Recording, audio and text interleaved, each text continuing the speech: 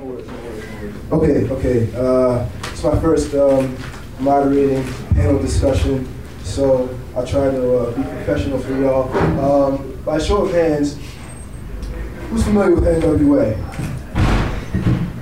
All right, it's a good bit. So y'all know that like within the last year or so, Straight Outta Compton came out. Has anybody seen that? Okay, so y'all are very familiar with NWA. Eazy-E, he was a founding member. He's pretty much the godfather of gangster rap. NWA, they just, what can be said about them that hasn't already been said? I mean, they created the gangster rap genre. They were polarizing. The FBI had them on their watch list because they were not even that dangerous. They were just that talented. They were that in tune to what the people of South Central Los Angeles were feeling at the time in the late 80s and early 90s. They come out of Compton, the name of the movie that is based off of their story, Straight Outta Compton, obviously. Now, I mean, y'all seem like a pretty hip crowd, so who in here has seen the movie Dope? Okay, see, now this is not gonna break. But anyway, Dope, that movie came out, I wanna say, 2015. It tells the story of a young high school kid, Malcolm, who's just trying to make it to Harvard University. And it seems like a typical coming of age story, correct? But Malcolm lives in Inglewood, lives in a neighborhood, or part of the neighborhood called the Bottoms. Inglewood is very similar to Compton. They're both adjacent to South Central Los Angeles, and both of them are infamous, or famous, however you want to describe it, for portrayals of violence and the dire straits that media likes to portray Black Americans as constantly being in. But we have Seven Crowns and Noisy Tenants here today. I don't want to say they're changing the narrative about Baltimore, because Baltimore has always been a city of communities and neighborhoods and family and togetherness and just looking out for one another. I think that, you know, given context and given what media has done to our city, dirt's been shoveled on our name, and these people here are trying to, you know, clean some of that dirt off and show people that are not from here that it's not, you know, if you're from Baltimore, you know what I'm saying. So I'll be moderating the panel discussion today. I'll be fielding questions of all of y'all. Thank you so much for giving me this opportunity. I'll sit down and I'll sit to everybody else to sit.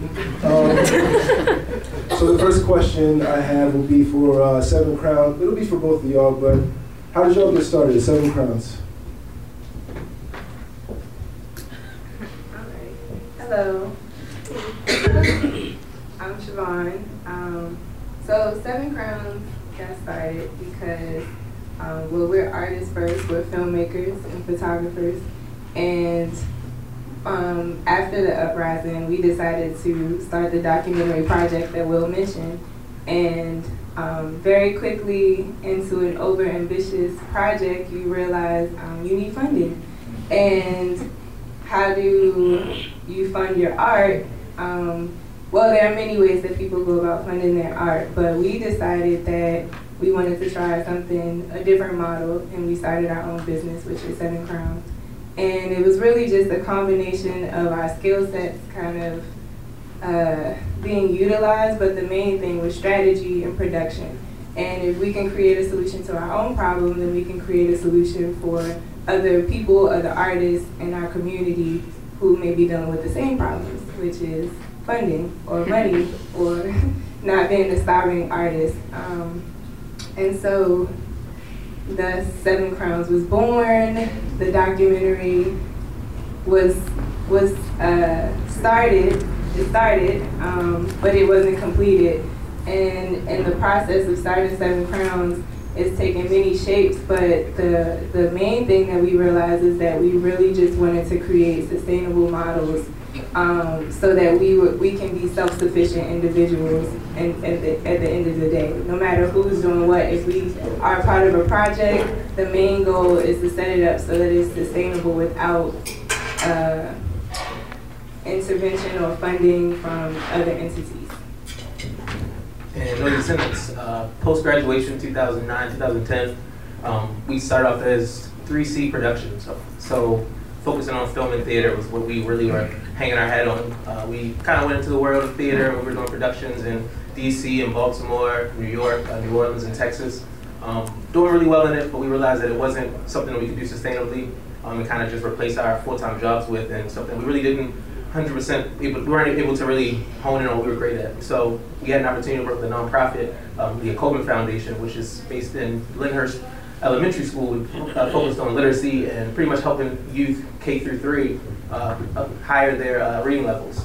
We actually worked with them to create a arts portion to their program, turning children's books into plays. That was something that took, we worked with 60 students, 30 on Monday and Wednesday, another 30 on Tuesday and Thursday, and we prepared them for a production that would happen in January and one in June. That was the start of us kind of giving back to the youth and kind of really taking our creative side and applying it to youth. Shortly after that, we were able to get a connection with Mervo, and that's when the entrepreneurial side really started jumping out, and really us being able to tap into students, their skills, and being able to leverage that of their abilities to kind of give back and then grow businesses and kind of create their own kind of ownership.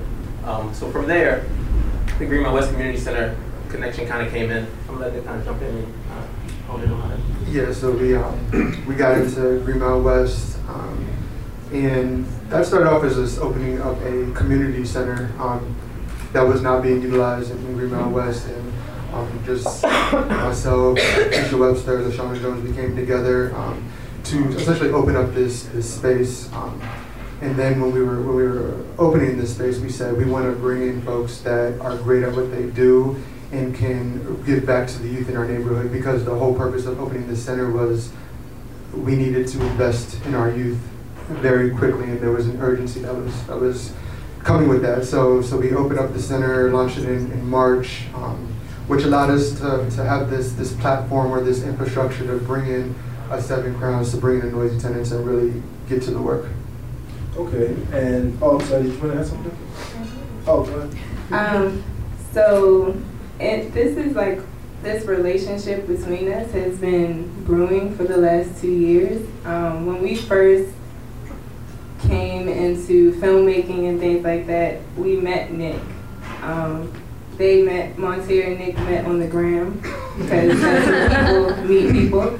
And we sat down and we talked about what was the treatment of what the project is called. It's called Thug Myth Project. And the whole purpose of the project was to debunk the myth around the youth that were a part of the uprising, or really just the people that were a part of the uprising and what it was actually about for them. And pretty much every project that we've had on one side or the other, we've all worked on it together. And the whole point has been to create a model where you can have your, because you know, everyone wants to have their own thing. Like, you have a business, you have a business, you back there, everybody has a business.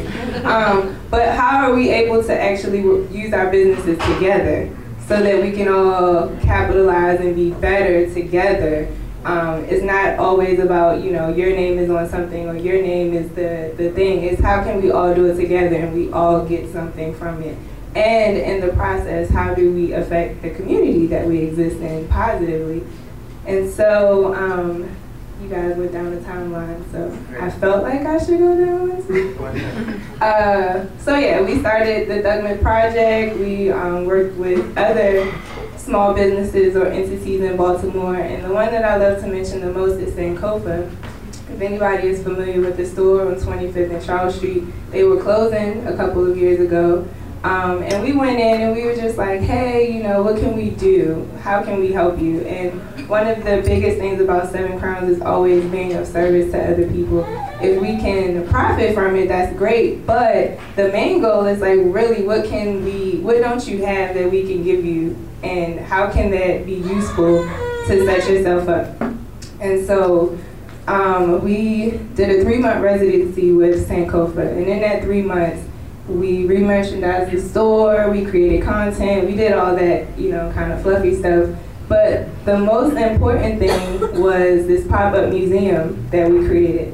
And it was called Sankofa, which means to go back and get it, and it was for Black History Month. So instead of getting the information that we normally get in Black History Month, let's just take a visit to Africa. Like, let's see what that's about maybe. And we used the Living Well as the space in which we curated a children's museum. From that small seed, which was just a 3-day 2 class, because we invited schools from Baltimore City, second grade classes to come. They had an hour-and-a-half session. And from that small seed, now Sankofa, instead of closing, is also working to open a children's museum. So small things, like and we did that on a very, very, very small budget with this very, very small team, using whatever resources we had to pull it into that one space for that 1 week. And so small things turn into bigger scale things when we're able to do it together. That's fantastic. I've been to Sankofa before, and for you guys to be able to turn it around for them and breathe new life into the organization, it's very impressive. Before I move on to the next question, Montia, did you want to add anything? Okay, so with all the collaborations that y'all are doing together, and y'all just been running in the same circles and kind of orbiting each other throughout your entire process, have y'all ever considered just forming one big company? Well, you get a company, you get a company. I don't think it's necessary. I think everyone, because we have different interests and things, outside of the fact that Seven Crowns does this thing, we're also, again, artists ourselves. And so we have different projects that we want to work on and do that aren't necessarily related to the work that we're doing together, and that's okay too. And I think, but we have projects that we take on together that are big projects, so it's not like we have to all come together under this large umbrella. We can work together and leverage each other's skills. Absolutely. I think there's a lot of beauty in collaboration also, because we're kind of in the same space, but we also have our own niches, and so it's really cool when we're able to go into a space, Seven Crowns, and then also bring in Noisy Tenants. And then likewise, and then, us just being able to work together and learn how we all have our different skill sets and how we can thrive together to create greater impact. I think that's just where we are right now. And the current dynamic also allows us to be critical with each other, allows to have conversations that you may not want to have with your business partner, or maybe tough to have. They're able to come in as an outside party sometimes and really tell Nick and I, hey, that's not going to work, but this needs to change, or that's not realistic, and vice versa. So I think us kind of operating this way allows us to really tap into everything we can do and kind of max out. So you think that collaboration, while it removes a certain level of professionalism, it maintains the creativity and respect? Absolutely. Okay. Okay, all right, good. All right, so Noisy, this next question is going to be for you. Y'all have a lot of initiatives that are benefiting the community. Can y'all talk about Bus Stop Buddies, Noisy Lemonade, and Noisy Burger? Yeah, so I'll start with Bus Stop Buddies. That was it was started by Keisha Webster, and there was we have a bus stop, Barclay and Pittman, and we had this meeting a bit ago where that ultimately said that we need to invest in our kids. So part of that was saying we need to go out to the bus stop with them in the morning. We need to spend time with them. We need to dialogue with them. We need to see what's going on in their lives and just build that relationship essentially. So right when I started to dive deep into this work, I kept on getting invited. Come out to Bus Stop Buddies, and it's just been something where we continue to. I started to go out there. We were out there, and there was days where last year the bus, it just wouldn't come sometimes, or it would come 10 minutes late. So it started to become this thing. Now we're gonna walk our students to school at a certain time, and the bus doesn't come because they're not getting to school on time, or we're gonna make sure that they get to school so that they can get their breakfast. That was last year. This year we're really making an effort to get the statistics on it. We're tracking the bus time. What time does it come every day? We want to know, how does it affect grades? How does it affect behavior? So we're really using it as a platform to see how does the start of the day really contribute to the trajectory. Noisy Lemonade, these were all kids in our neighborhood anyways, so very interested in entrepreneurship. The question was, what are the options for 6 to 13-year-olds as far as the business goes in their community? The ones that I've seen, they have drugs, nothing, still in packages. So now it's like, how do we take this energy and put it into something, you know, simple that they can learn from? So, you know, lemonade stands are your first business essentially. So we said Noisy Lemonade, and it's kind of been it's evolving at all times. You know, we're really trying to push financial literacy. When kids come and they work with us, they need to have a bank account. It's not acceptable for them to be going and cashing their checks at liquor stores anymore. They need to understand how that works. You know, eventually we're building creditors. Like, just really dive deep into not just the lemonade. That's what I'm excited about, but I also realize everything else that comes with it that needs to be taught as well. And I'll let Chris kind of talk about Noisy Burger and how we got there. So Noisy Burger started at Mervo. You guys are familiar, it's a trade school, about over 25 trades, things ranging from cosmetology, electrical construction, masonry, carpentry, culinary arts, commercial baking, and it goes on. We were able to have access to 12 of their commercial baking seniors. They had a last period that's work study. The teacher informed us that she didn't really have anything planned for them during that period, and that she kind of invited us to come in and kind of take over and do what we wanted to do, which was great. We had a meeting with the principal and kind of pitched this very lofty idea of something, and he kind of said, if you guys want to give it a shot, give it a shot. So we did. So every Monday and Thursday we'd be at Mervo from 1:35 to 3 o'clock and kind of starting that process. It started off very, very minuscule. We didn't really know what it was going to be. So we essentially started off with building relationships with the students. They made it very clear that they had to trust us in order for this to work. We came in asking them these lofty ideas. What do you guys want to do? What do you guys want to accomplish this year? And by the end of the day, they were like, are we really going to do this, or are we just talking? So Nick and I took that as a challenge. We used homecoming as our way of kind of getting through the door with them, and that was talking to them about homecoming had been the same thing for them for 3 years prior to this, and they wanted it to be different. So we asked them, what do they want to see? They said they wanted to do an outdoor movie night. So we kind of talked through the process of what that would look like, getting it approved by the school, and then logistically, you know, finding a vendor, identifying all the electrical needs, security, concessions, all that fun stuff. Drafted an email up, reached out to the principal, and they approved us for that Friday to do the outdoor movie night. So that was the start of the process. And then from there, we built out, you know, how do we find a movie to show? So they decided to do a Twitter poll for 4 movies, and pretty much working through the entire process to get to the actual homecoming day to do the film. It was a great success. About 300 tickets were sold. They were concessions. They managed the entire project security and everything. We had a drone flying, getting footage, so it was great. That was the start. After that, they loved us. They were like, hey, these people are real. They're talking. They didn't just come in and tell us a dream. So from there, Nick and I said, how do we leverage what they've been doing here for 3 years and take it to the next level? And that's commercial baking. And so we mentioned around the same time our house was about to open. Nick actually came across the website and reached out kind of cold to Stephanie at our house saying, hey, you know, working with some commercial baking students at Mervo, and we want to find a way to max out what they've been doing. So she gave us a tour before they opened up. We kind of pitched the idea of saying, hey, what would it look like for us to do a pop-up here? She said, hey, I would love it if we can make it work. Nick and I knew that we kind of could do it, but they didn't know. So right after Thanksgiving break, winter break, we kind of came back to them and said, hey guys, are you interested in doing a restaurant? They said yes. We were like, all right, well, let's see if we can get in. So we kind of broke them up into 4 groups. Each group was tasked with presenting a 5-slide deck of a restaurant. So each restaurant came back. We had 4 different options. There was a pasta restaurant, there was a burger restaurant, there was a deli, and then there was a hot pocket restaurant. Too much sauce was pasta. Drop top sub shop was the deli. Put it in a pocket was the hot pockets, and Burgers for You was the burger spot, which eventually became Noisy Burger.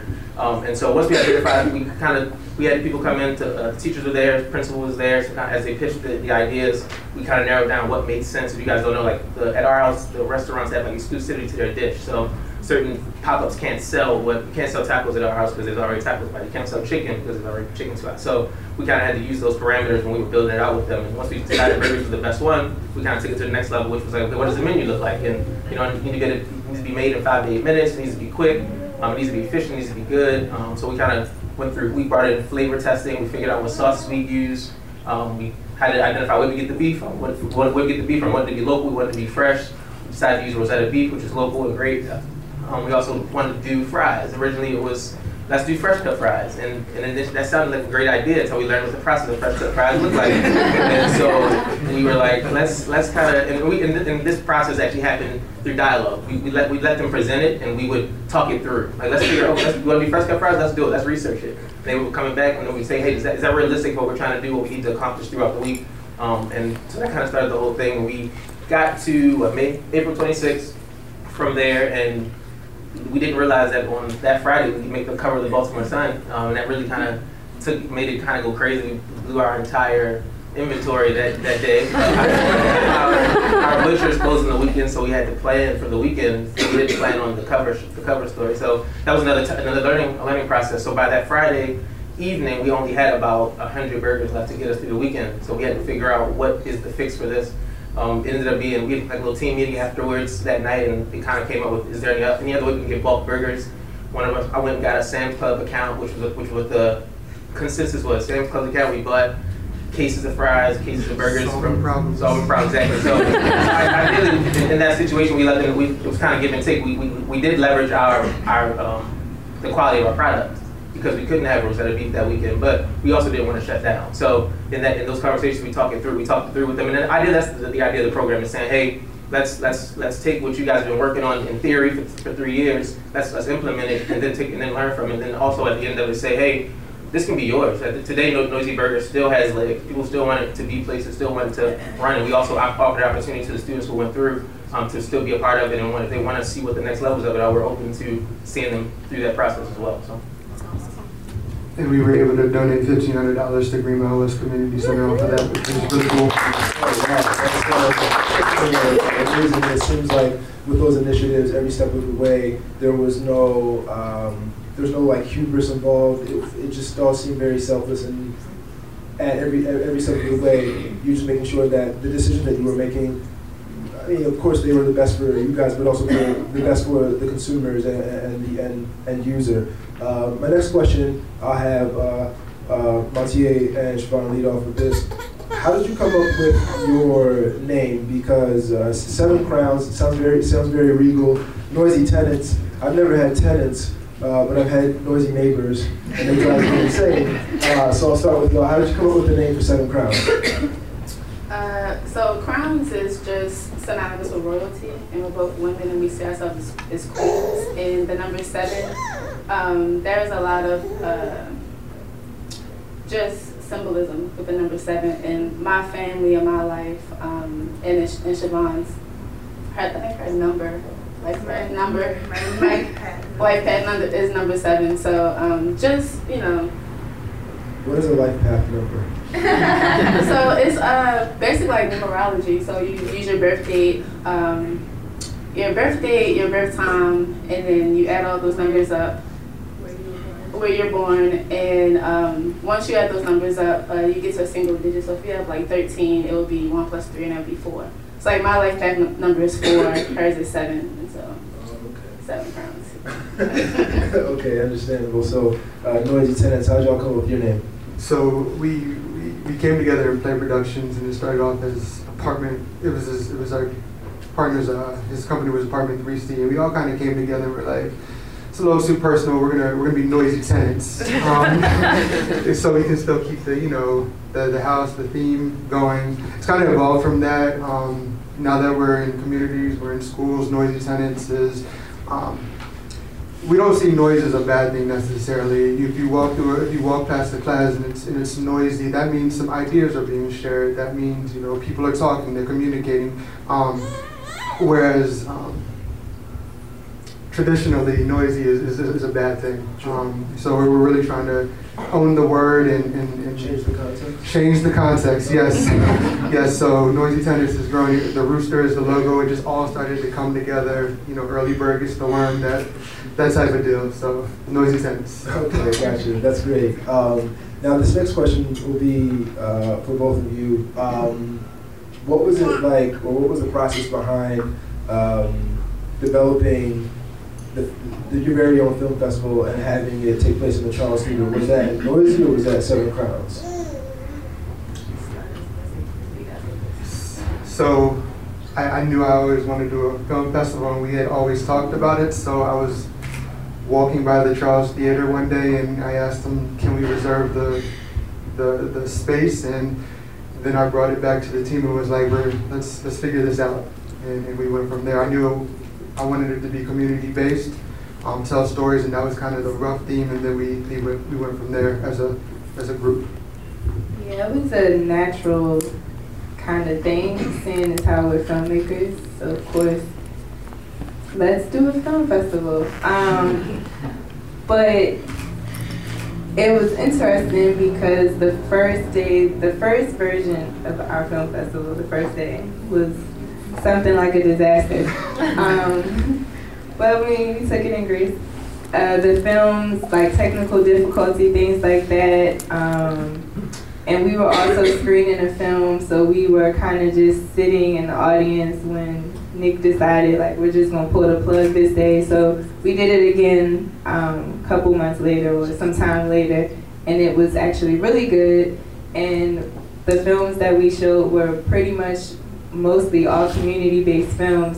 People who are local to Baltimore or from this area, and it wasn't even a planned theme, but the theme was kind of centered around the work that people do in the community. So the pizza tour, pizza party tour, the work of Bus Stop Buddies, our film, Humble, Long Never Love, which is a film about the Cherry Hill community and what's going on there in the community center.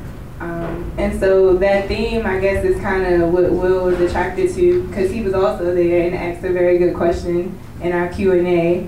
So yeah. Now, when you're talking about the film festival, you mentioned that excuse me, you mentioned that one of the days, like, there's a lot of technical difficulties, and you used the word disaster. What was it like just moving through that, and in spite of those setbacks, just carrying it on and trying to put out that product? Because I know that it can be difficult, especially for a creative, because you have an idea of what you want in your mind, and you're just like, it has to be perfect. And then when it's not, you're just like, yeah, in this process, I've learned to just be really nice to myself. You know, things happen, and it wasn't ideal. It wasn't what we wanted. We were very disappointed. I think you might have been the most disappointed. I was extremely disappointed. But what it was for me is that I didn't want to present somebody else's work in a like the sound was off. It was just like, you worked hard on this. I don't feel comfortable presenting it in this manner. So we're gonna pull it and we're gonna do it right. okay. Now, I want to move on back to the topic at hand, which is context, and I want each of the camps to talk a little bit more about what y'all are doing to improve and change the idea of context about Black Americans and Baltimore, because Baltimore is a predominantly Black city. So what are y'all doing to help change that context? Wow. Well, first and foremost, I know for Seven Crowns, it has been completely circled around storytelling. Making sure that we're giving people opportunity and space in whatever form that may look like to be who they are in their own truth, right? That comes for us in image making, in filmmaking, in production, and when we produce, making sure that we're producing an event that's for us, by us, or including us in some kind of way. I think with the work that we're doing in Green Mount West currently, with the BMA, the Green Mount West Community Center, Mark Bradford, the artist, that just kind of took us to another level with how creative we can get in creating our own models of success within the community, for the community. I think for me it's definitely access. It's, you know, the context. It's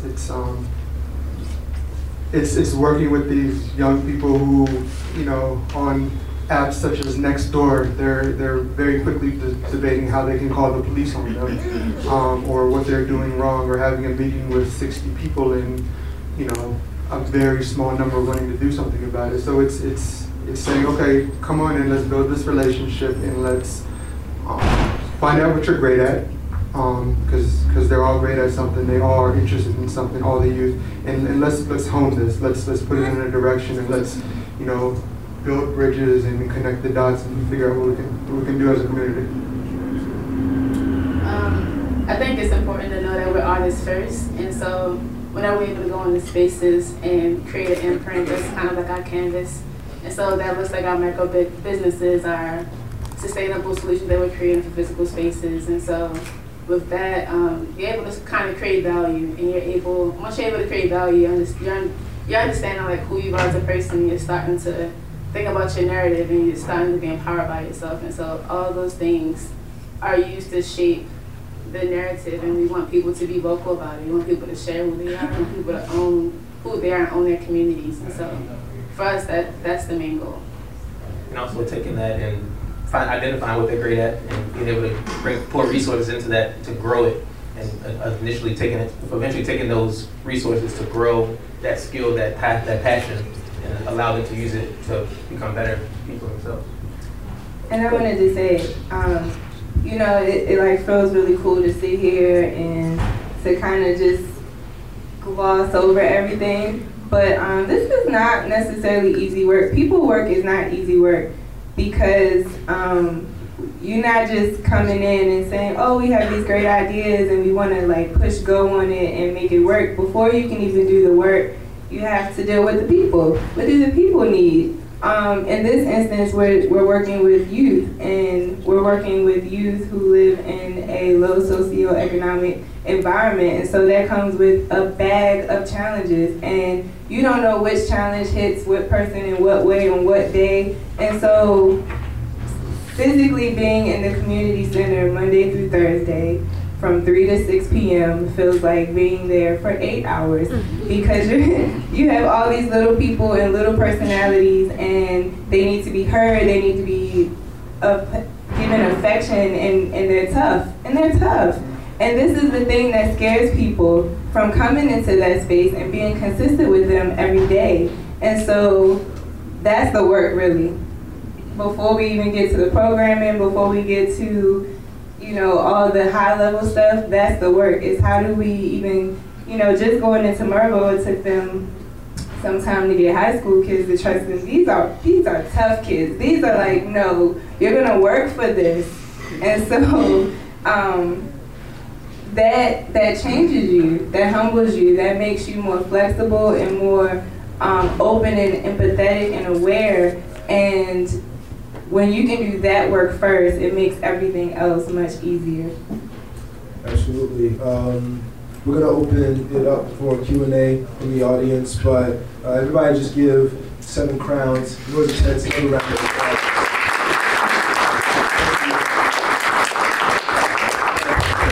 Thanks so much for this opportunity. Really quick before I start the Q&A, Will Walker, he is my guest for My Local Color podcast. He's the 50th episode. I didn't think I would make it that far.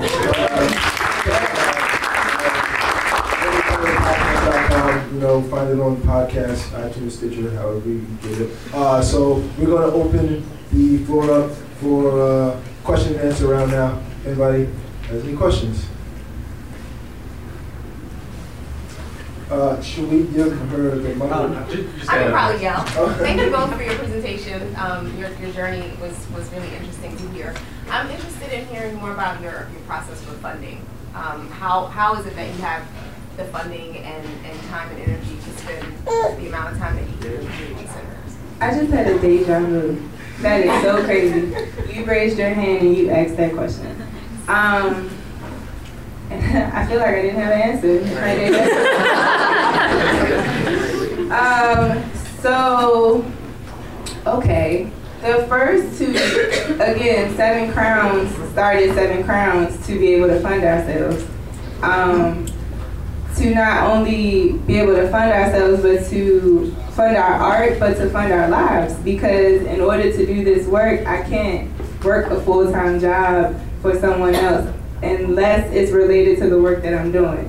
So I've been very fortunate to be compensated for some of my time in Green Mountain West, just in terms of providing programming. Even though I'm there and I'm compensated for that, I'm doing a million other things, because what needs to be done trumps what sometimes is the purpose of being there. So that all those little things help. When it comes to partnerships and such, working relationships help the resources that they're able to bring to you. Everything isn't always money, like solid, money, cash, or anything like that. Sometimes it's just resources and network and people bringing in things to help push whatever it is you're doing further. For us, it's kind of been self-funding to start, identifying projects and then saying we're going to need this much money, and kind of going out and finding it, whether it be in our own pockets or tapping a family member or just people and saying, we're going to give you the business, saying we're going to give you this much % back on it. Most recently, I've been able to do this like full-time, really dive in as part of a fellowship with Baltimore Core. So they've allowed me to create a position in Greenmount West where I can really focus and say this is the work that I want to do and just get to it essentially, and not have to worry about the day-to-day of paying bills. So for 7 Crowns, there's like risk and reward affiliated with success, right? And so for us, our thing was to create a portfolio, and like Siobhan shared earlier, we started with Sankofa, and that was a 3-month internship, a volunteered experience, and that was to create value for them, but also to find out what our value is. And once you find out what your value is, you're able to create a portfolio, and then you can start to move that portfolio, sell it, and then create more business for yourself. Yeah, very similar to what Monte was saying. Is that a lot of stuff that Nick and I were presenting, a lot of people hadn't ever seen before or knew how to even budget for it, and didn't know where that money was coming from to pay for this thing. They didn't know what it was. So it's very similar. We kind of just did stuff to build a portfolio and prayed that it would bring money back, or at least have us break even to not feel like we were in a hole. And from that, we were able to do a Noisy Burger and it do well, and be able to, on the back end, somebody look at that and say, wow, these guys did great things with pretty much nothing, and what could they do with a little funding? So that's kind of how it kind of all came back around for it. Exactly. Also, money is not the motivation. It is great, it changes lives, but it's not the motivation, because when you go into a situation with that mindset, you automatically sabotage it. Literally. So you have to go into it like, I'm here to do the work that's necessary. The money will come, and the money always comes. And it's a limited scope too. Okay. When you just look at money, you limit the possibilities around what can actually happen, because you can work on a project and you can meet all the people that's going to help you for the next year. Mentor you, help you, lead you, guide you to the actual, money that's going to help you sustain you to live, but also the opportunity that's going to help you thrive and make a bigger impact. My business partner has a line, putting people on, and we had a very in-depth conversation in LA about what that meant, and I think all of us had kind of our own thoughts on what it was, but the kind of consensus was almost just like, how do you pour into somebody? And so it's not always like, take this and run with this money or this check, but it's almost like, hey, open this door for me so that I can move on and see what's next. So. Does anybody have any other questions? Let's start with you first. Are you guys going to do the film festival again? It's in planning stages. So yes, it's in planning stages. Right now, we're just really trying to figure out exactly how it's going to happen with all the work that we have now. And so, yes, it's in planning, and hopefully we'll have more details for you guys soon. Yeah, I just want to okay, no, I want to do this one here, and then we'll get to you in the back, and that kind of thing. I'm just curious, I always love the personal narrative behind it. I would love to hear from each of you, that one moment, that one golden moment, where a kid said something, or time stood still, and you were like, I am doing exactly what I'm supposed to be doing.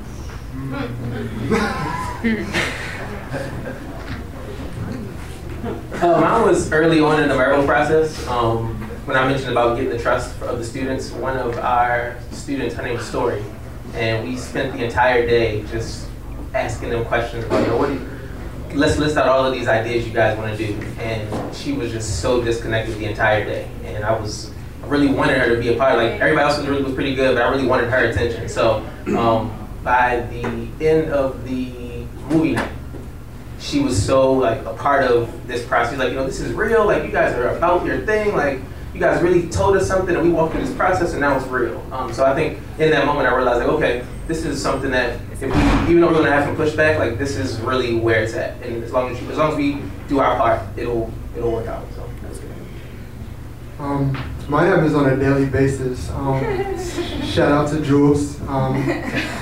So you know, Jules is one of the students who's at Bus Stop Buddies with us, and that I've kind of been trying to develop a relationship with. So, you know, every day I'll ask Jules to do something, and he'll fight me on it, and then I'll say, you know what, all right, and he'll be like, okay, Mr. Nick, I'll do it. And it's like, it's just that moment where it's like, all right, cool, like you get that I'm trying to, you know, benefit you. You might want to do this song and dance with me for a minute, but you're gonna get with it and you understand what it is that I'm trying to do. I would agree that they happen pretty often.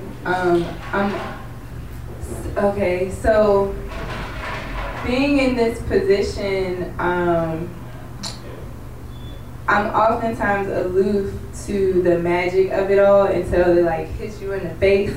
And you're like, oh, I just did that? How, right? And the first thing I thought about was Sankofa. Okay, so literally a month before the actual pop-up exhibit or museum exhibit, it was just the idea on a piece of paper. And I said, this is what I'm gonna do. And at the time, we were all still very scattered because this has been a process of getting to this polished version of ourselves. We've been figuring it out as we go. But when that happened, it was much less communication. It was more like, I just need you to do that, and like, this is all in my head, kind of, sort of. So when I put it on paper, and I realized, okay, this is something I can do, this is the work involved, I sourced the materials, we got a very short, small budget to do it, which was our money. And then to go and make it happen, and then see it come alive, and then see the first yellow bus pull up and the kids hop off, it was like, what? This is crazy. They're here. And then to get through the first hour and a half, like, and the teachers loved it, and the parents who were there, chaperones loved it, and them wanting it. It was now, we want this. How can we do this again? It was like, oh, you really like this? This was just a silly idea. Like, I didn't even know it was going to actually work. It's like moments like that kind of, you know, just change the game for you. You're like, okay, I'm on mission. I'm doing what I'm supposed to do. And so being in the community center now is kind of the same way. I mean, I thought I knew what I was doing, and then I realized, like, I'm going to actually learn a lot more in this process than I'm going to give, probably. And they're going to teach me. They're going to teach me what I need to be doing next. And, you know, I remember when we first came into the center, and they would not deal with me at all. And then there's moments where they run up to me and give me a hug, and it's like, you like me? you like me today? Like, okay. And so, you know, I guess it's those moments. For me, I think the topic is really consistency right now. And so when Siobhan and I first started out, we were both independent freelancers.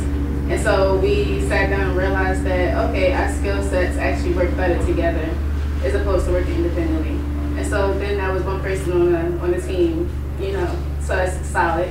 And then I met with Nick, and the thing with me and Nick is that it was so happenstance, and then like us just hanging out and just meeting consistently, talking through ideas, really putting a plan together for how we're going to start moving, and then Sankofa, and being able to plant the seed with a pop-up museum, and then seeing Miss Esther actually like take that over. And not only is her business now thriving still, she's also working on opening the Children's Museum. And so just being able to see that the little work that we're doing is actually being just so impactful, like so life-changing for a lot of people. That's the thing that really keeps me going. And then also like the Scream Out West project, the kids just show up every day. They just keep coming back. And so that's just a testament that something is going right. You know, they're looking forward to us being there. They're even though some days can be a bit challenging, the end result is that they come back the next day, and that's really good. Sorry, Matt? Yeah, I heard you mentioned your collaboration with Mark Bradford. I was wondering if you could just talk a bit how that project sort of happened and what it's going to look like. So I'm going to start. It's still developing. We're still figuring out what that looks like. As far as how it happened, they came into our community. This team reached out. We brought them into the center, and they really were feeling the vibe. They vetted us. They looked to see that we were really about the work that we were doing, and we checked out, and then the relationship started to grow from there, and it's still growing. We're still determining exactly what it looks like and how it'll move. We just got back from. That's where we were. We were seeing Mark Bradford in his studio as well as his foundation, Art and Practice, which is amazing. He's doing great work in Lemon Park. And we're just trying to use each other as a resource. I want to learn as much as I can from them, and it's developing right now, essentially.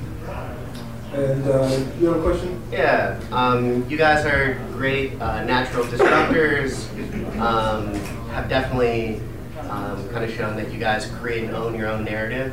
Can you guys speak to the approach that you have with your youth around creating and owning their own narrative going forward?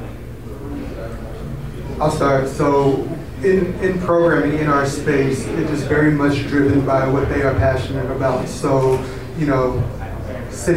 Keisha will sit down with the kids and playing Play-Doh, and they'll be, making food. So now we know we need to have food programming in here. We brought them here to they laid a rap track. They did a rap song, and we're like, okay, we need to get some music programming there. So it's paying attention to them, it's having conversations with them, it's building relationships so that we can know who they are on an individual level, as and that kind of forms where we go with everything. And to piggyback off of that, we realize too that sometimes a lot of these youth have never been asked like what they want, and then had it be reciprocated with actually it happening or seeing a version of it. So it's really tapping into them and having them be able to just tell us what they want to see, what they expect, and then kind of piggybacking off or kind of coming behind that with things that look like that. And really small stuff, like they were like, we want snacks. We're like, okay, we'll bring snacks. And the next time there's a session, there were snacks there. So wow, we asked for something and we got it. And that's very small, but then you slowly kind of throw things in that require work to get what you want, and it kind of just started building on itself.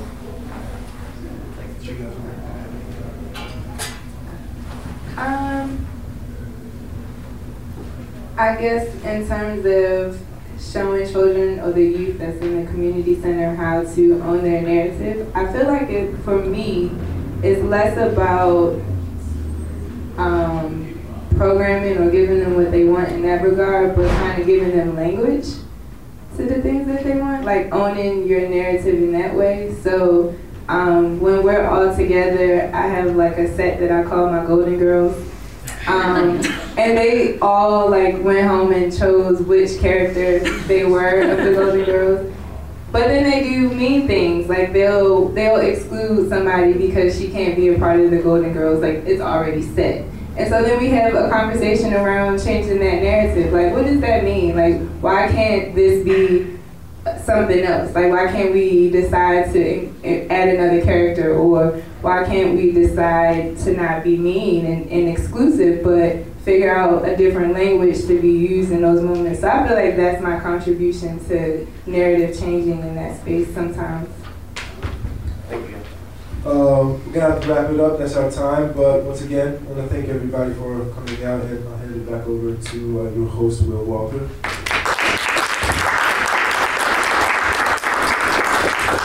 All right, everybody, please give another huge round of applause for the panel and the moderators.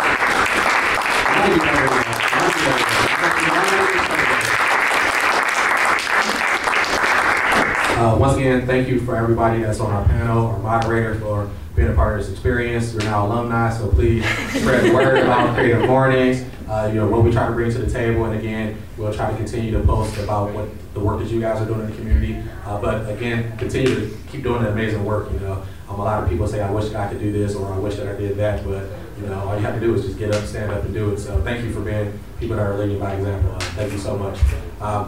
to you, the crowd, thank you guys again for sticking with us. You know, we've been going through a lot of transition with leadership, growing and things of that nature, different experience in different locations. Thank you so much for being a part of this 3-month residency here at the Motor House. Thank you for spending your time with us on a Friday morning.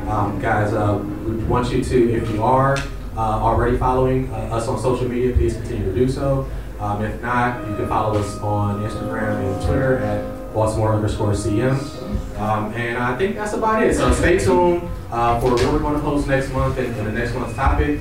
Stay tuned for all of the, again, the amazing work that's done here by our panel. Jason, our moderator, again, what will be posted here for Motor House in the upcoming future. And again, thank you for being a part of the Creative Mornings community. Enjoy your Friday and enjoy the rest of the weekend, guys. Noisy Burger? Yes, next Noisy Burger is Thursday through Sunday. So please come and support. We're looking. Thank you, Keisha. Next Noisy Burger is Thursday through Sunday. Please come support. We're trying to raise, I think, $15,000. What's the date exactly? Thursday, the 20th through the 24th. Where? At our house in Remington, in the pop-up store. We're trying to raise money for a computer lab in the community center. So all proceeds are going towards a computer lab. Is she the manager? What's that? Is she the manager? Yes. She got all the details. I'm talking about. Yeah, so she need a raise. Yes. So please come and support. But once again, guys, thank